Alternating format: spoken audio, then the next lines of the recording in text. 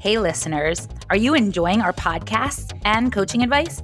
Do you feel like some guidance and accountability could help you stay motivated and focused during these uncertain pandemic times? We love connecting with our listeners and collaborating to make training work for your goals, your life, your personality. As a thank you for listening to our podcast, we want to offer any new clients $20 off the first month of coaching, which is normally $150. Email us at julieandlisa@runfartherandfaster.com to set up a time to connect over the phone to learn more, and be sure to mention this special offer as one of our loyal listeners.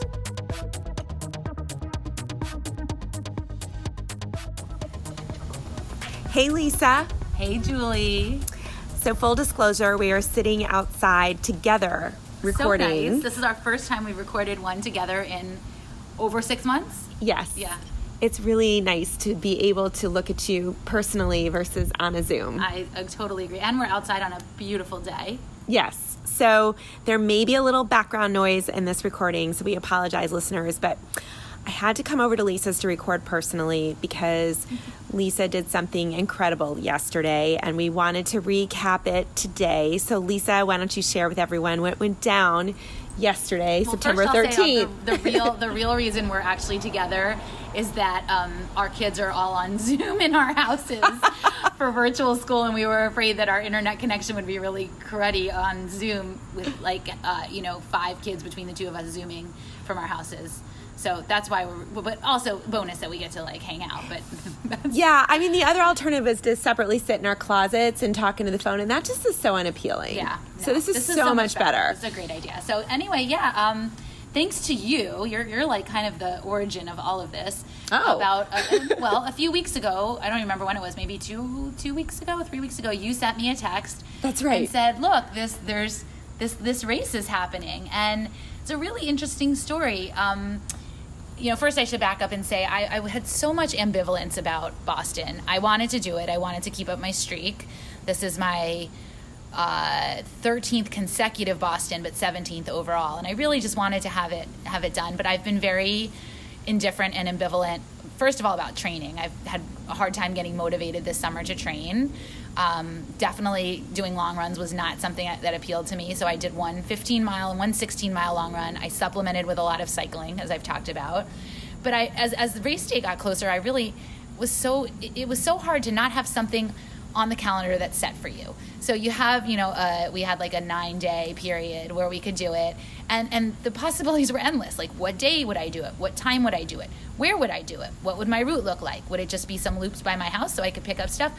Who would support me? It was so, I went back and forth so many times of, you know what, I'm just going to go out and just set out some water and do it myself. And it meaning the virtual Boston Marathon. The virtual Boston Marathon. Mm-hmm. Like, how am I going to get this done?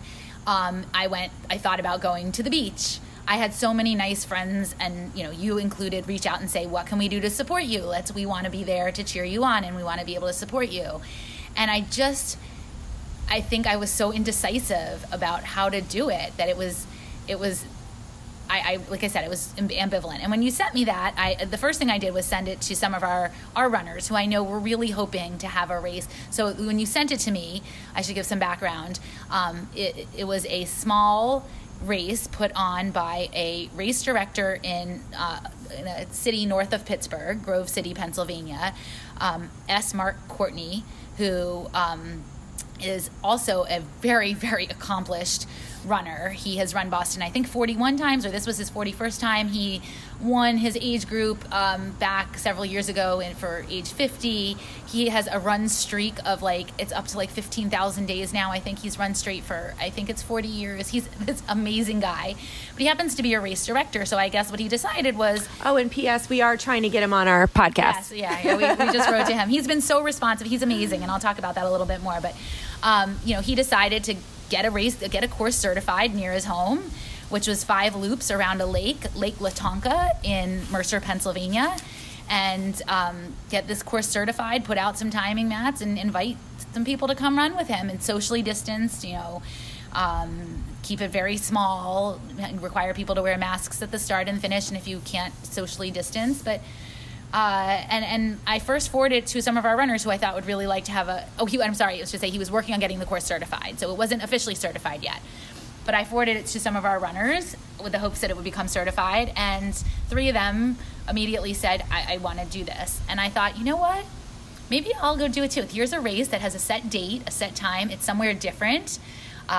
It's loops, which I like. And it would give me something to look forward to. So I signed up, and I still wavered back and forth. I still gave myself permission that if the weather didn't look good or I changed my mind, I could still just go out and run it here, just knock it out and get it done. So as the date got closer and I noticed that the weather was not looking so great, it was not cold, but it was going to be rainy. It was the one rainy day on the calendar for the 9 days that we could run this marathon. It was the one rainy day. And, I hate cold rain, but warm rain, I thought about this. Interestingly enough, when I did the Marine Corps Marathon 50K last year, same exact temperature, same exact weather. So I thought back to that and I said, I made it through that. I've committed to this. I couldn't get myself motivated and organized to just get it done here. So I thought, I'm just going to go do this. So first I should say that Mark's communications to the runners were fabulous. He was like the most communicative race director I've ever worked with. He answered questions right away. He was constantly sending us information. As soon as the course was officially certified, he sent that out to everybody. He organized a hotel block, made sure we all had late checkout, delivered the race packets, which were a really cute hooded long sleeve shirt and our bib numbers and some coupons for food and instructions and lists of local restaurants directly to our hotel, so that when we got there we could literally just check in and they gave it to us as we checked in. So he was such a great organized, communicative race director leading up to the race. And I drove up on Saturday, kept checking the weather, still lots of rain in the forecast for Sunday morning. Which is apropos because, number one, it's 2020. Of course. And number two, you were running your 13th consecutive Boston on the 13th of the month. Julie, you're right. I didn't think about that. I didn't want 2020. I didn't want to bring any of that to your attention. Oh, I'm glad you didn't. That would have psyched me out. But yeah, I just kept saying to myself, well, first of all, the weather forecasts are never exactly right. And even if it does rain, it's warm. And you know what, just again, I kept just telling myself, just go get it done. At this point, it's been so long. We've been dragging this out for a long time. I just wanted my shirt and my medal and my 17th race checked off, and drove up to Pittsburgh. Very easy drive, no traffic. Checked into the hotel, met up with a couple of our runners there. Ended up eating dinner outside with one of our runners, Jane, who was there as well, and it was lovely. And I was concerned about COVID. That was a concern of mine, the travel and staying in a hotel. But I checked everything out ahead of time and brought my N95 mask with me, thanks to my friend Melissa, who supplied me with an N95 mask and brought that with me. What did you do for food? Great question, Julie. So Julie knows, well, a couple things. First of all, Julie knows that my pre-race meal, my go-to meal, is sushi and candy. And the day before I left, Julie dropped a special delivery off to my door, which honestly, we have to put a picture up of it. It was the sweetest, cutest thing I've ever seen. It was a Boston Marathon themed goodie box of candy. It's gone. It's demolished. I ate like a little bit of it that day. Damn it. I'm just going to ask you for some now that I'm at your house. Literally, I think I honestly maybe have one thing left in that box right now, but it was so cute. It was Boston themed, adorable, and made me so happy too, and excited about the race. Because again, I was ambivalent. And when you sent me that and left that for me, it got me excited. So thank you for that. And not only did you do that, but you said to me, are you going to have sushi? And I said, how am I going to find sushi in Grove City, Pennsylvania? I don't know anything about good sushi places there. And you sent me a link to a place that had great 5-star reviews on Yelp that happened to be like 4 miles from my hotel.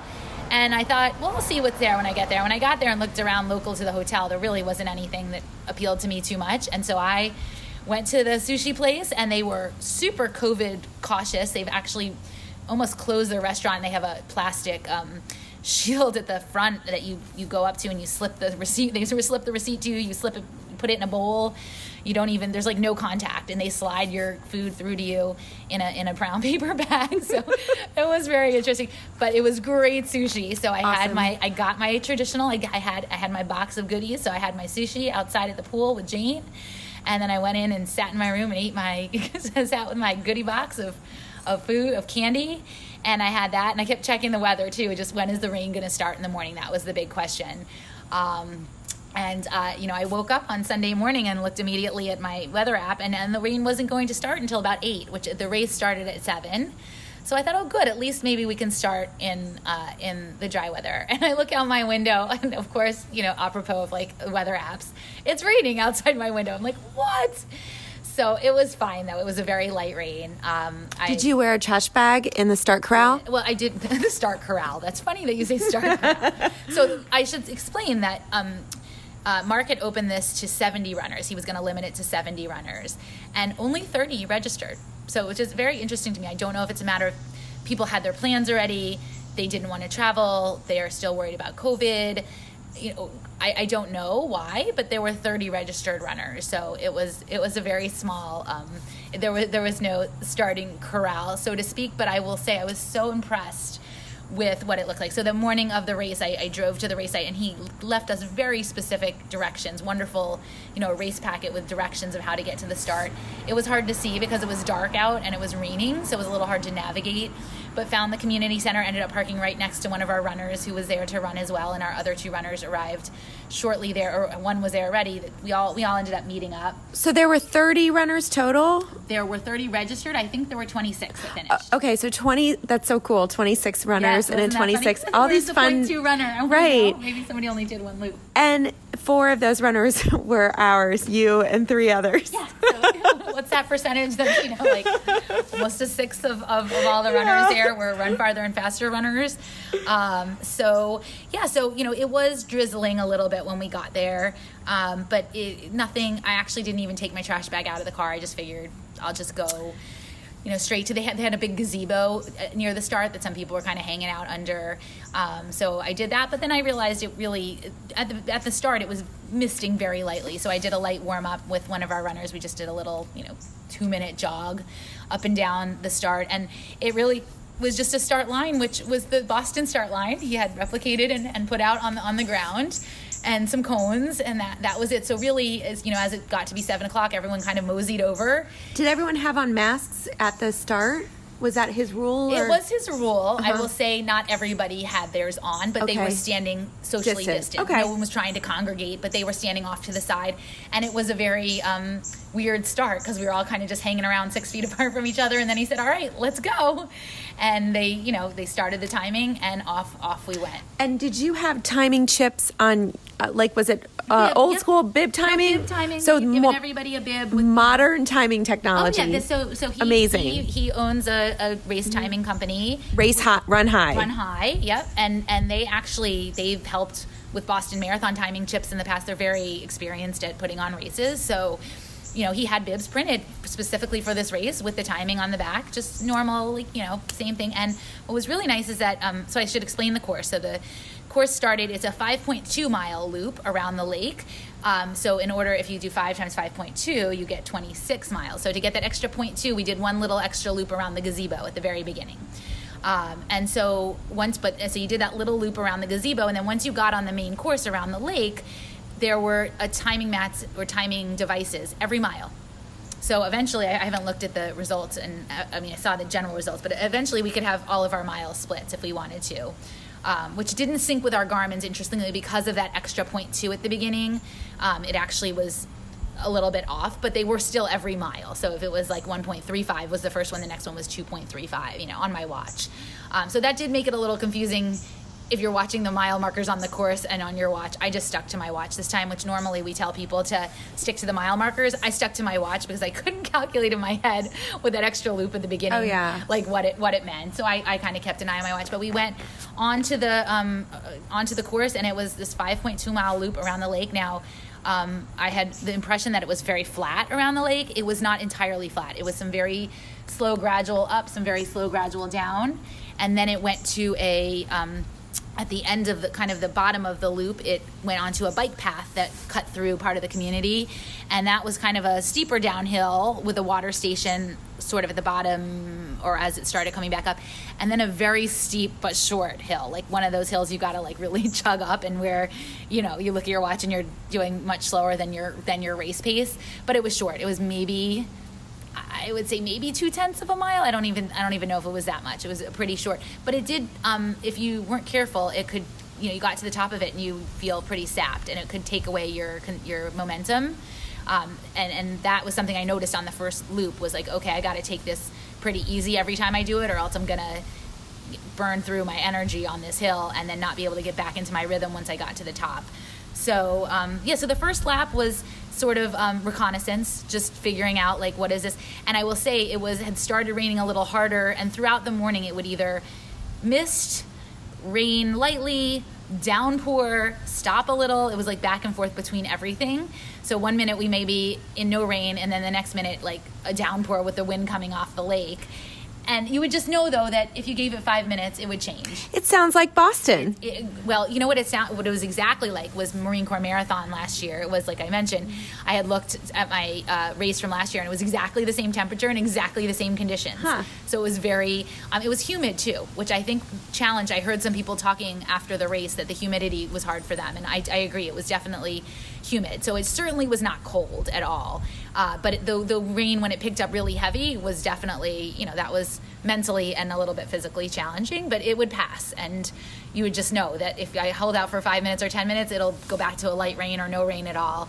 And what was so lovely was that all of the community came out, a lot of people came out of their houses or even sat in their garages and were cheering the runners on. So even though there weren't a ton of runners out on the course, you still had that sense that you were in a race because there were people cheering you on. Some of the one house in particular set up a whole party zone outside their house, and it had a sign outside that said "Shortcut to the Bloody Marys." So cute. They were clearly, every time I went by, they were a little louder every time. A little more drunk each. A little more drunk, a little louder every time I went by. And the touches on the course were so great. There was a sit-go sign. Aww. There was a Heartbreak Hill sign at the hill coming out of the bike path.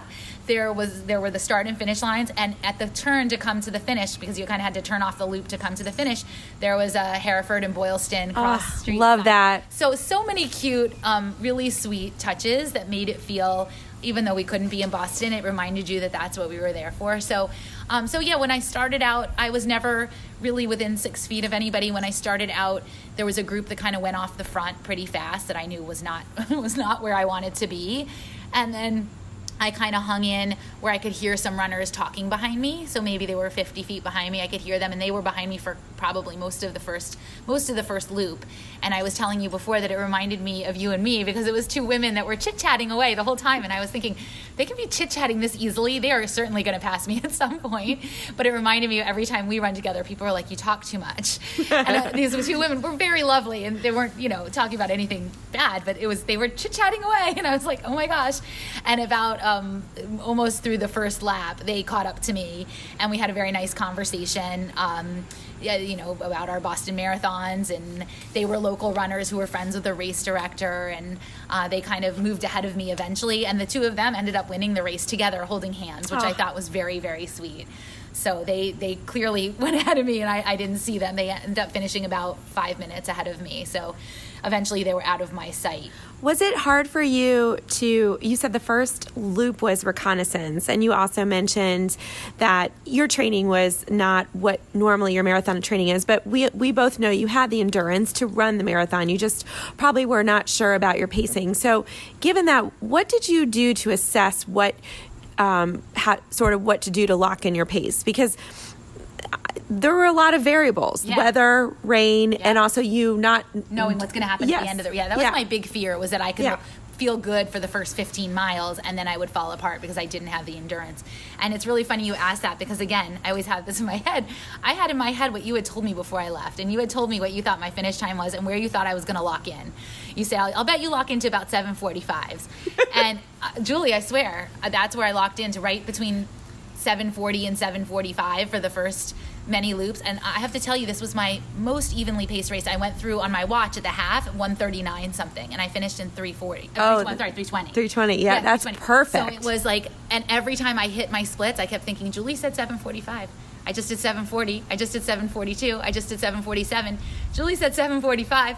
That's what I'm locking into. So I don't know if you just said it in my head or that's really what I was. Gosh, that's a good experiment. Next time I'll say 7:30. No, I'm just kidding. That's going to be too much pressure. But it just made me think, like, that's probably a good place to start and see where I feel. And I felt good. And I have to say, I felt the last lap of the race, I felt like I could pick it up. Like I felt, normally in a race, even my best races when I've felt good, those last 4 or 5 miles, I just start aching and you just start slowing down. You can't do anything about it. And you just feel like you're working harder and it's just like you're counting down the miles. I didn't feel like that this time. I felt like I could pick it up. I looked at my last 0.2 of a mile. Those were like 7:10. So just that last split on my watch was faster. I really felt like I could pick it up. So I don't know if that was, I think that was a pacing thing. I think that was even pacing. I think you ran a really beautiful race. I think you've always mentioned how much, and I do too, enjoy loops because of the predictability. Right. And I also, look, this is your 13th Boston, your 17th, your 13th consecutive Boston, your 17th Boston, and how many marathons is this for you total? I think it's over 40 now. Okay. You know your body. Right. And I think that the fact that you trust that you know your body, you don't need to go into a race with a real specific plan other than my plan is to know my body and trust myself, which is exactly what you did. That's true. And Leslie, one of our runners, was asking me, she had all her times written on her arms. She said, you don't have anything written on your arms. I said, that's because I don't, have a particular goal for this race. I just want to finish it. I didn't know. I went in, honestly, in my head, and I had told you this last week, I went in my head saying 3:30 would be, like, reasonable. Like, that, I'll be happy with that. That's good. Like, I'm good with that. And then I thought, well, even under 4, like, then it could be just, like, a training run.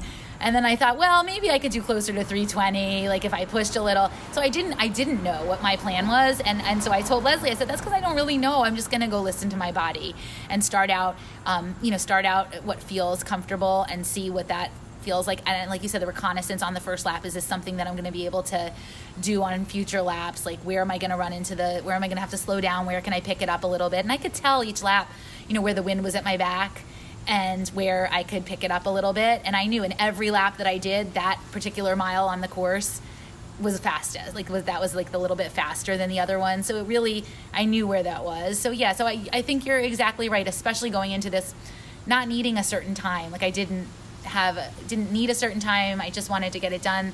I had that flexibility of being able to say, let me just listen and see what my body feels like. And I really still, even after lap 3, I was like, all right, this is where we're going to see what my endurance is really like. Because now I'm at mile 16 and what's it going to feel like in the last 2 laps when I haven't run anything longer? I remember thinking going on to the 3rd lap, all right, this is my longest run I've done since January, since the marathon I did in January. I said, this is the longest run now. How am I going to feel? And when I felt pretty good and could sustain that, and dropped to 7:45 to 7:50 at that point. But when I started being able to sustain that and pick it up on that mile that I knew was faster, and when I could keep in that same rhythm, then I felt pretty good. So so when I stuck to my gels, my chews, my Honey Stinger chews, which was nice about this course because there were 2 water stops. There was the start finish area, and then 2.5 miles in, halfway around the loop, there was another one. So 10 water stops total. 10 water stops total, I think that's right, yeah. And what was great was I knew where they were, and I knew exactly when they were coming. So before each one, I would pull out my chews and pop a bunch of chews in my mouth. I'd get some water. I'd go run through it. I'd pop a few more chews in my mouth, and I'd go. And I did that every 2.5 miles. So that's more frequent. And I didn't take the first ones till after the first water stop. So I had taken those maybe at mile 4 or closer to 5. But after that, every 2.5 miles, I took about half of the bag that I had in my hand for that hour. So you definitely ate about 60 chews by the time the race was over.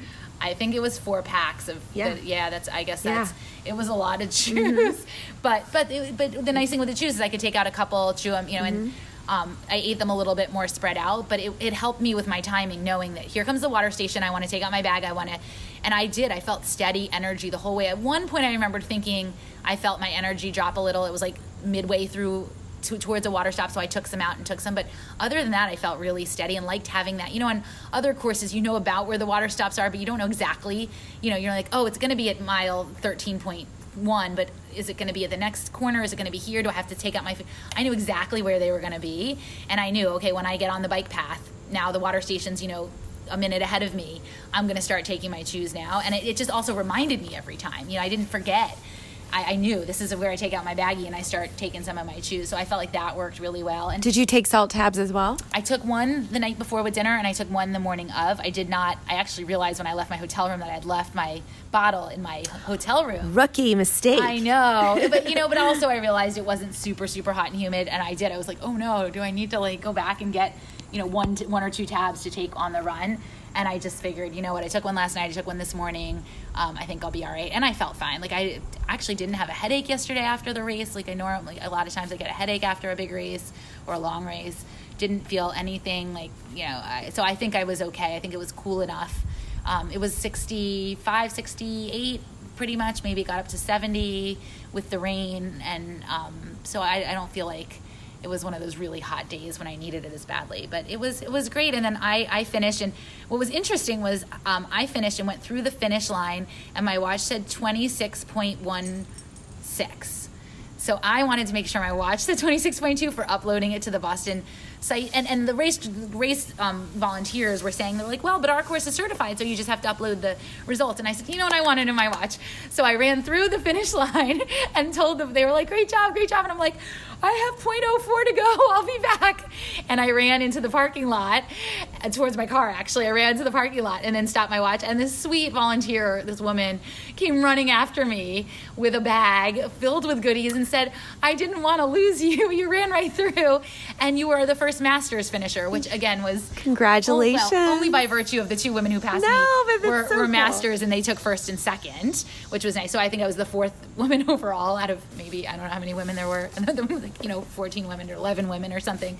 But she was so sweet, and she came with this beautiful bag. I don't have it out here, but it's a cooler bag to use for food, and a blanket in it, and water and food, and she was. I have to say, the volunteers at this race were plentiful. I think they had enough volunteers to run a small 1,000-person race. Like, it was just as many volunteers as you'd see at one of the bigger races. Such lovely volunteers, people riding around the course on golf carts and on bikes, and people checking in with you. And it was just, and because we went through the water station so many times, they would recognize you. What did that look like with water stations? How did they give you water and all that? So they had at each water station, they had volunteers handing them out. There were cups with Gatorade, and there were cups with water, but they also had the option for you to take a closed water bottle. If you didn't feel comfortable they had some closed water bottles. You could just say, I want a water bottle, and they'd hand you a water bottle. All the volunteers had on masks and gloves, and they just had everything set out on a table. And as you'd come up, I think they started learning after the couple laps that I didn't want Gatorade. I wanted water, because I think on the third lap, one of those volunteer tables, the Gatorade people didn't even pick it up off the table. It was the water people did and gave it to me. So they knew. But if I had wanted just a water bottle that no one, not an open cup, I could have taken one of those. I didn't need it. They put a lot of water in the cup, and I was able to drink it. And then they had a trash can, 50 feet down that you could toss it in. They did give out gels. One of the loops, I think, if I'm remembering correctly, they had gels that they were handing out, I think, on the third or fourth loop. So the volunteers were just amazing, and really made all the runners feel really special. It was great. It was such a nice race. So after I finished, I went and dropped things off quickly in my car, and I texted you, and Buster's with us outside. Hey, Buster. Buster's been so good until now. He started getting a little antsy. Say hi, Buster. He wants to recap the story too. Okay, so anyway, so I went back to go watch for our runners to finish, and one of our runners, Jane, we had estimated a time of about 3:40, and I went back out on the course at about 3:35 to look for her, and I was, just starting to keep an eye out, and I saw somebody running toward me, and I thought, well, that can't be her yet. That's, she's got probably another 5 minutes before she finished. And it was Jane. It's amazing what Jane did. I was caught in the headlights. I'm like, Jane, where did you come from? And Jane is ahead of schedule. Jane is someone who, she's 51 years old. She's been running for years. She's been running marathons for years, and she's a terrific runner. She just needed a little bit of change and a little bit of challenge that she hadn't done before. Well, so what Jane really needed, I look back at Jane's, and she knows this, I've talked to her about it. I look back at her marathons, her recent marathons, because her shorter distance races would indicate she could run much faster than her marathons that she's ever run. Her marathon PR, I think, was a 3:44. and she's a very experienced runner, run Boston, wonderful runner, just great person, great attitude. And I look back at her marathon times, and I thought I was expecting to see her go out too fast and crash at the end, and they weren't. They were all just slow, steady runs. And I asked her, I said, why? Well, you could have run faster. And then she said, I've always been afraid to push out of my comfort zone.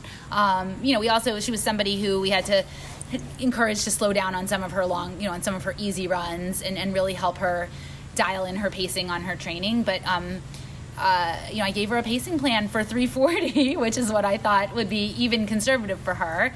And she finished in 3:36. And when she finished, I said, look, you did it. And she said, you gave me permission to push. So she had always been afraid to push out of her comfort zone a little. Understandably, we were all afraid of doing that. I mean, I was afraid of it in this race too. Like, you don't want to hurt in the last 6 miles or whatever, 6 miles, 10 miles, 5 miles. You don't want to finish a marathon feeling totally torn up. So she was always afraid of going out too fast, but she had the ability to. And so it was really great to see her cross that finish line at 3:36, which is way ahead of even what we had planned out for her. An 8-minute PR at age 51. It's amazing. She's incredible, and she's just such a wonderful, nice person with a great attitude. So it was nice to spend time with her and with our other two runners too. So after that, Leslie came in, and Kirsty, our other runner too, which was really nice. Kirsty is from Ohio, a town in Ohio that's 40 minutes away from this race. So she got to go home and stay with her parents, and her parents and grandparents came to watch the race. And her parents are equally as athletic as she and her twin brother. And funny, interesting story, her twin brother was also, Kirsty and her twin brother, this was going to be their first Boston Marathon this year, which always breaks my heart for our first timers that didn't get to go to Boston this year. And her brother, I was asking her about her brother's, what he did for his virtual race. And so he did it with a friend last week and had run, I forget what she said, something pretty fast, like a 3:33, 20, 3:40, somewhere around there. And then he did it again this week on his own and ran a 3:10. So he did two within a week. And not only that, but their dad was telling me that he also, I don't remember when it was, but sometime recently he just did like 7 half marathons in 7 days, all under 1:30. Like, this is just a very athletically talented and gifted family, and they do a lot of things together. They do a lot of races together, which is really cool. So it was so nice to see her and meet her family and have them there along. I saw them on each loop as well, so it was really fun to see them. So it just was such a good feeling. Everybody was so nice. And Leslie, talk about what she did. So Leslie has not run a marathon in 8 years since before she had kids. So Leslie is also another very talented runner, and she got out there and she had a really challenging training season. She had a lot going on at work. She's juggling young kids, and she had to dial her once Boston was put into a virtual. We actually kind of scaled back training, just saying like, let's just finish it and just she actually had been training, for an earlier spring marathons that got canceled. And once that happened and we saw there were no races, she kept trying to sign up for races and they were canceled. Once we saw that, we thought, let's just dial it back and just get it done, get the distance done. She was one of our runners who just wanted to finish what she started, and she did. She did great. After the third lap, started feeling like she was pushing a little too hard, and she made the really smart decision to dial it back a little bit so she could finish steady. So she wouldn't go through 20 miles at a certain pace and then crash the last 6. She went through 16 at exactly her target pace and then dialed it back just a little bit and finished strong. So everybody had, it was such a great experience. And I would, like I said, I started this out by saying I was so ambivalent about this race, and I just wanted to get it done. And I didn't realize how much I needed this until I crossed that finish line. And I just, even though it was a small race, and even though we weren't running among a ton of people, and it wasn't the big hoopla of a Boston or a Chicago or New York, just getting back out there again and just remembering like why we run and why we love it so much, and the joy that it brings to us was, I missed you. Like, I really missed having you there. That's what I missed you too. I really missed it. It didn't feel the same without you there. Everything I would think like, oh, I gotta tell Julie this, or oh, if Julie's here, this is what we'd say, or oh, Julie would have laughed at this, or so it definitely, but it reminded me what we missed. So it's been a hard year, like such a hard year on a lot of different levels for me, especially, and having this just brought a little bit of myself back. I felt like really just gave that a little bit to me, and I felt great. Like I just felt like on a high from having that whole experience, from just the being around other people to watching our runners finish to doing it myself. Like all of that, everything was so great. So after, I have to tell the little after story, which was also just, it's so indicative of this race and the town and Lake Latonka community. The community center has a little cafe behind it, Duke and Lola's, this cute little coffee, donut, pastry shop. And in our bags, we had a coupon for a free donut after the race. And I was like, well, I'm going to obviously go get my free donut after the race. And I went into this adorable shop, and they had these boxes of beautiful donuts. And I thought, I'm going to bring my kids home a box of donuts. So I brought the box up, and I said, I have a coupon for a free one too that I'll take for myself. And she said, no, just take the whole box. Like, it's free. She said, were you one of the runners? She said, we want to give all the runners free donuts, like a whole box of donuts. And I was like, please let me pay for them. Like, I want to buy a box, and I'll take my free one, but I want to buy a box.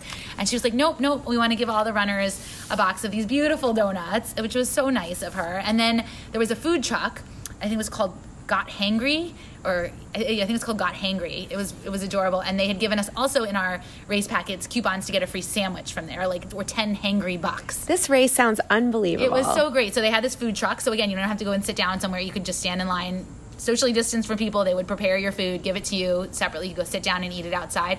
And I had the best, I just have to describe this sandwich. It was so good. It was pulled chicken barbecue with queso and potato chip strips on top. It was a sandwich. And, after races, actually I don't crave sweets after races. I crave like salt. Like, I think I've mentioned this before. A lot of times I'll eat like beef jerky after a race. The beef jerky. The beef jerky story. Like, I just want something salty, like salty protein. And this was the best post-race food I have ever. And they put a big pickle on top of it too. Wow. And it was. We used sounds like pregnancy food. It does, doesn't it? But I like wanted this salty, meaty food. I was like, oh my God, that sounds so good. And it was free to us because we had these hangry bucks that we could use. Great. The people who worked the food truck were so lovely and nice. And so people hung out, again, though, outside. Now, at this point, it had stopped raining. It was, it was still a little, it was overcast, but it had stopped raining. So, and it was muddy everywhere, and everyone was like kind of trudging through the mud. But we hung out outside a little bit, ate our food.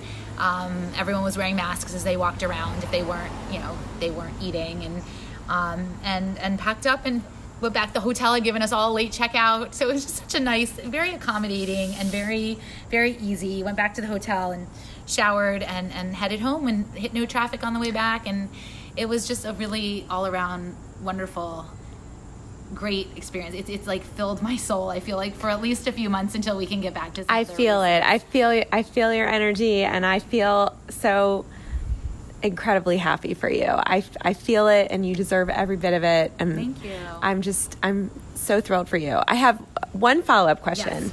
Yes. And that is not specifically about the race, but more about leading up to the race. You mentioned your training was, for you, pretty minimal, but like we've talked about before, it's so much better to be undertrained for something than to overtrain.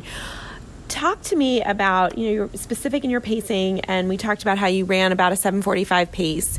And what paces were you running over the summer when you did run? This is a good question. No, this is a great question. I would gladly pull out my Garmin and show you that very rarely did I run sub 9-minute miles in a run.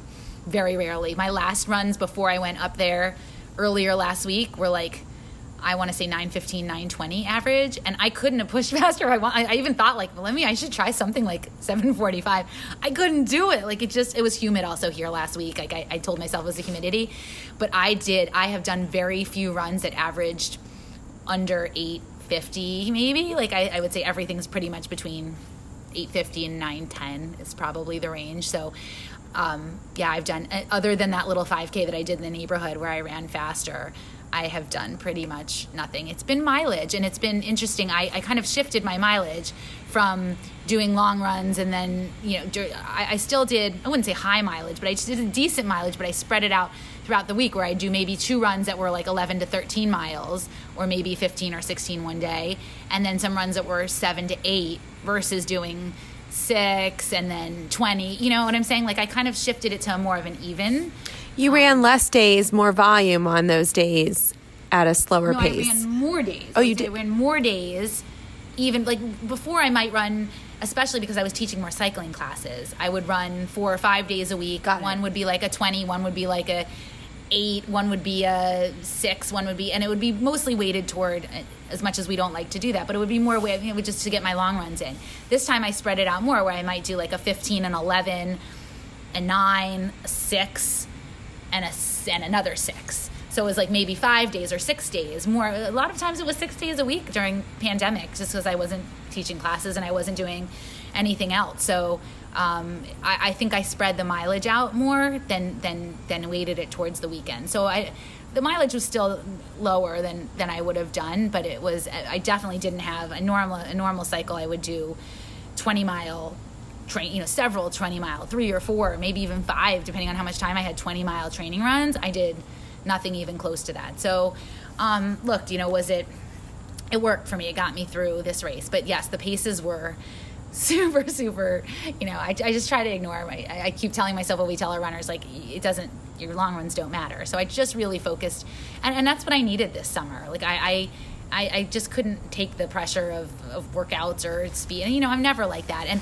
what was interesting to me was to see how not racing affected my marathon, because usually in a build up to a marathon, my speed work is all races. So I'll do Annapolis 10 miler, I'll do a 5K, I'll do a 10K, I'll do a half marathon.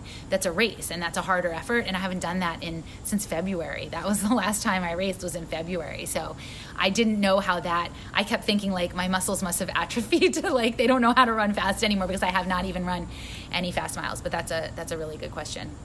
So. Yeah, I mean, I just think it's something also that we talk about this a lot, race magic. And when you are in a race environment, you put your bib on, something happens. So right. If your fitness has been built up and you're trained for that, right? For sure. I could not have run that on my own anywhere. There's a motivation that just, it's hard to replicate in a virtual setting. So for those who ran a virtual race, recognizing that while your effort may have felt just as hard, your time or what the paces you were running, it logically feels harder because you aren't in that true race environment, and it's hard to replicate that as much as you try. Yeah, I think that so many people who are listening who've done their virtual on their own need to understand. Like, I never could have done the pace that I did on my own here. I just couldn't have. First of all, it's like my normal loop. Like, I think it just, you need a change of scenery, first of all, I think. As much as you can say about being familiar with your own loop.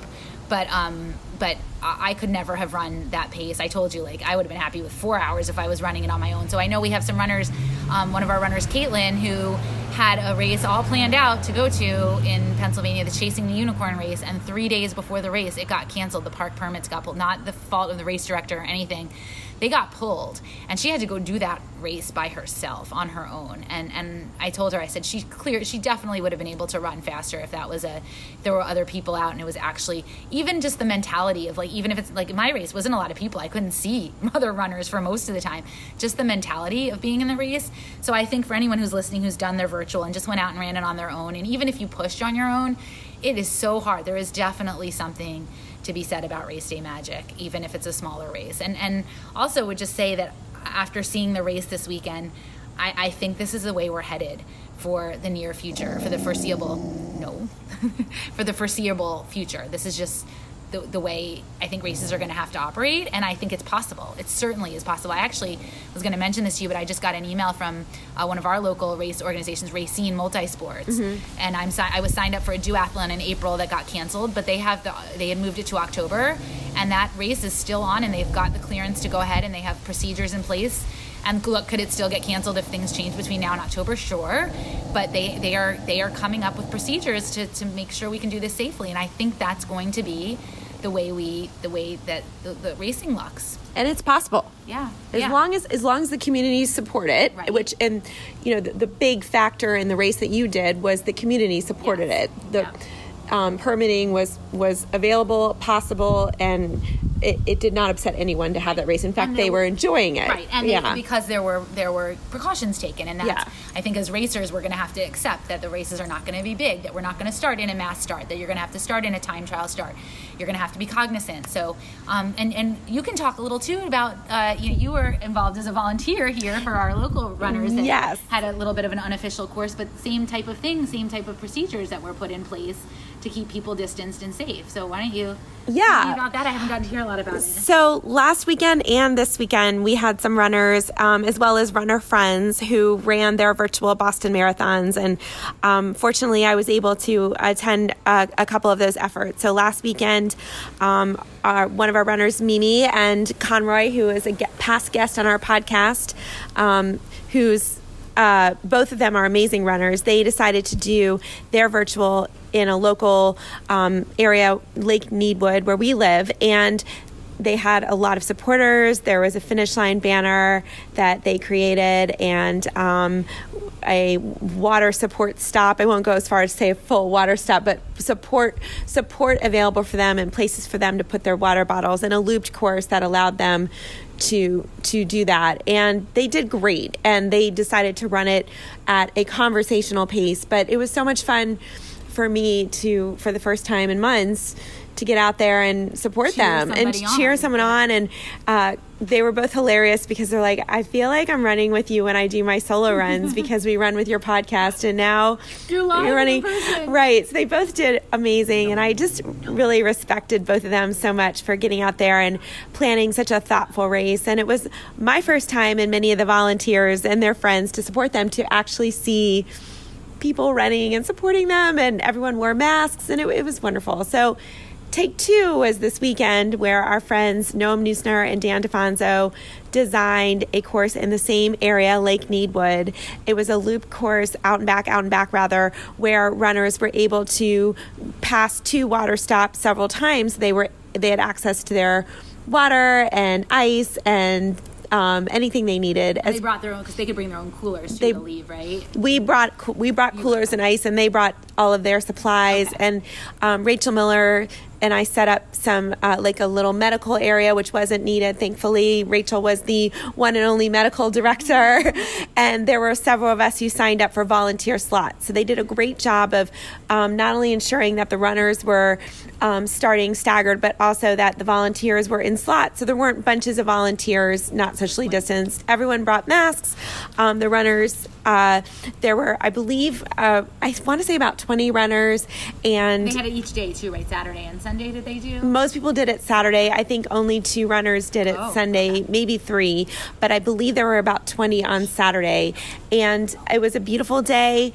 Everyone ran their race, and most people were not racing it. Some people ran like a harder effort, but I think everyone was their plan was to just finish and enjoy themselves. And the winner was Bernard Kelly, or Beanie, and Dan DeFonso arranged for the local news to come out and do some coverage. So you were the spokesperson. I thought reluctantly. I was like, I don't want to speak for everyone, but Dan was actually out running, so he asked me to do that, and it was great. And I think the fanfare and recognizing that most of the people there, we were all supposed to be together and celebrating Boston, and to be able to come together after so many months of not seeing each other. Who normally run together a lot, and we normally see a lot of these people at races. Yes, it was great, and we really kind of celebrated at the end, just as we would at Fire and Ice in Boston. Aww. It was really great, and I just want to give a shout out to everyone. I'm so proud of all of the runners out there. I chose not to do a virtual Boston Marathon. It just wasn't my thing. We talked about it, but having the opportunity to go out and support all of them. So I just want to give a personal shout out to everyone who ran, and especially to Dan and Noam for organizing a place for all of us to volunteer and support everyone who ran. And thank you for that experience. I'm so proud of each and every one of you, and so impressed by you. So it was great. The pictures, I saw them after I got up to Pittsburgh, and it just looked like such a fun. I was sad that I missed it, and it doesn't surprise me because that group is always fun when they get together. They put the fun in running, and it looked like people in costumes, and it was a lot of fun. It looked like so much fun. And if you're going to run it, you might as well have fun with it and enjoy it. And if we're all in this weird position of running it virtually, run it and have fun with it. And I've loved seeing stories of what people have done, not even here locally, but just through the BAA newsletter. The guy who ran it in his hotel room, they're one of the runners on our running team Brianna is I don't know where she is, like in Alaska or somewhere, like, these amazing trips. They have actually gone on trips to do it or traveled somewhere to do it, or loops where they're seeing their family and friends, or exploring a new trail that, Karen Ryan, I know, did a beautiful trail that's up north of here. So I think... Ken Traumatore, prior podcast guest, he did his in the middle of the night. That is amazing. Yes. He toured the breweries around his house in Brookville, Maryland. At midnight, right? That's right. And Ken has young kids, and I very much believe there was probably a twofold reason he did it at night, and probably one was that he just didn't want to disrupt all the things going on in the family because he was there volunteering as well. But number two was he wasn't quite sure what his race would look like. His knee was bothering him. So he did it in the dark. He did it in the dark. He could have some privacy. He really didn't want people waiting for him. And he said that there were a couple of moments that were really for him. And I sometimes I believe this, sometimes I don't, but in this case I believe it. There are no coincidences.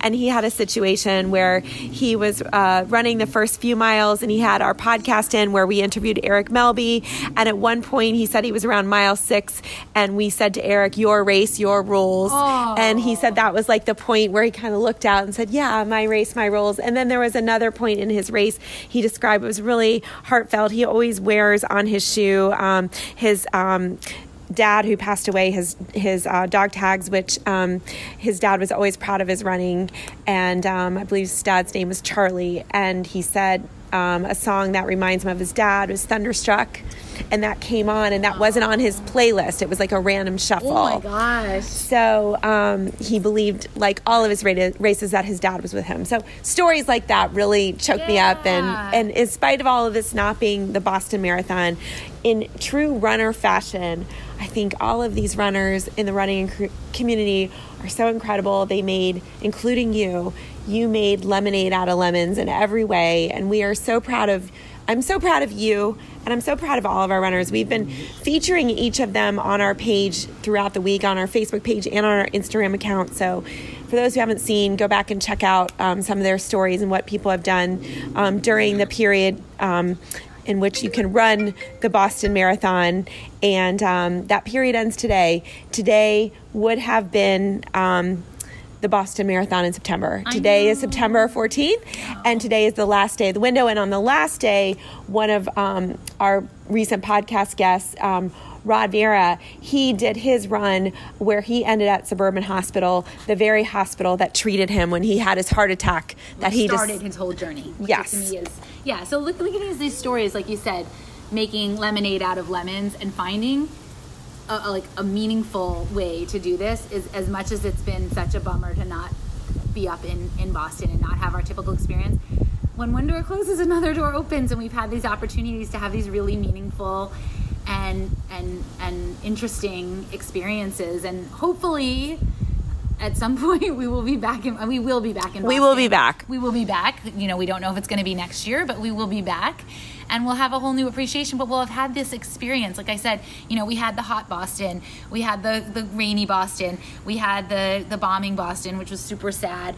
Every year we always have something memorable about Boston, and this was the year that Boston wasn't in Boston, that we had to make Boston for ourselves. The not Boston, or the not Sob. Okay, so let's just say the race that I did was the NOTSOB, not Sob, Boston Fever Reliever. And for so long, I just kept thinking not so Boston, like not Sob, or not. I was trying to figure out what the acronym was. What is not Sob? Not Sob is Boston backwards. It's pretty apropos for 2020. Like, oh yeah. So I do think officially we should call 2020 the not Boston, the hot Boston, the not Boston. I think this is the not Boston. The not Boston. The not Boston, but it was okay. It was still okay. We're all going to be okay, and I think it's a good opportunity for us to step back and re-examine and figure out what makes us happy, and realize that the running does so much more for us, and you don't need to be in a particular place at a particular time on a particular day to do it. It's just it's what it brings to us, and you can find that almost anywhere. Well said, Lisa. So on that note, we're going to wrap up for today. congratulations to all of our listeners who completed your virtual Boston Marathon. And happy belated birthday to Julie. Oh, I don't thank think you. We've recorded since your birthday. Yeah, pandemic birthdays. Okay. But we have to, can I tell the story really quickly? Yeah. So I had a gift for you in my car during the day, and I didn't get a chance to get to your house, and I finally got a chance after Kira's soccer practice in the afternoon. But first, I ran out of gas, and I said, well, let me go get gas near Julie's house, right? So we pull into the gas pump, and I start pumping my gas, and I look on the other side of the gas pump, and I see your car.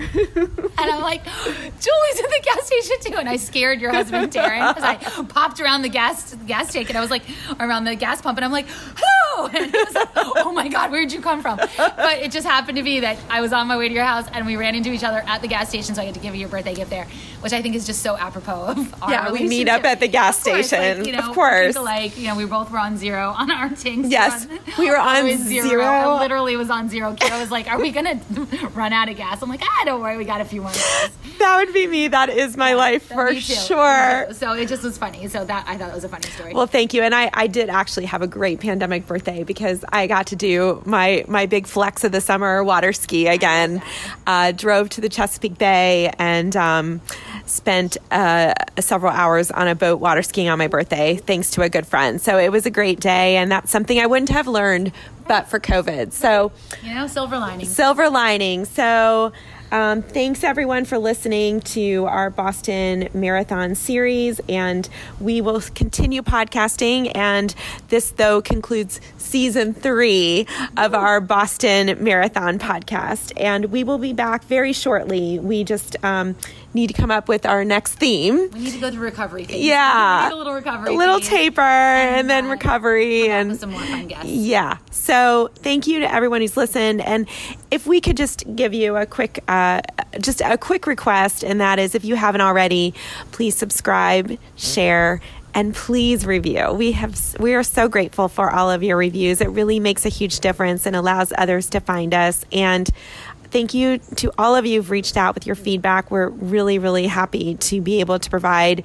something for you to listen to during the pandemic, and it's really filled us up as well. So, bye, Lisa. Bye, Julie. Thank you so much for listening to the Run Farther and Faster Boston Marathon podcast. We want to give a special thanks to our editor, Aaron Bryant. And if you enjoyed this episode and enjoy listening to our podcast, please share it with others, and please leave a review if you haven't done so already on iTunes. Thanks for listening, and have a great week.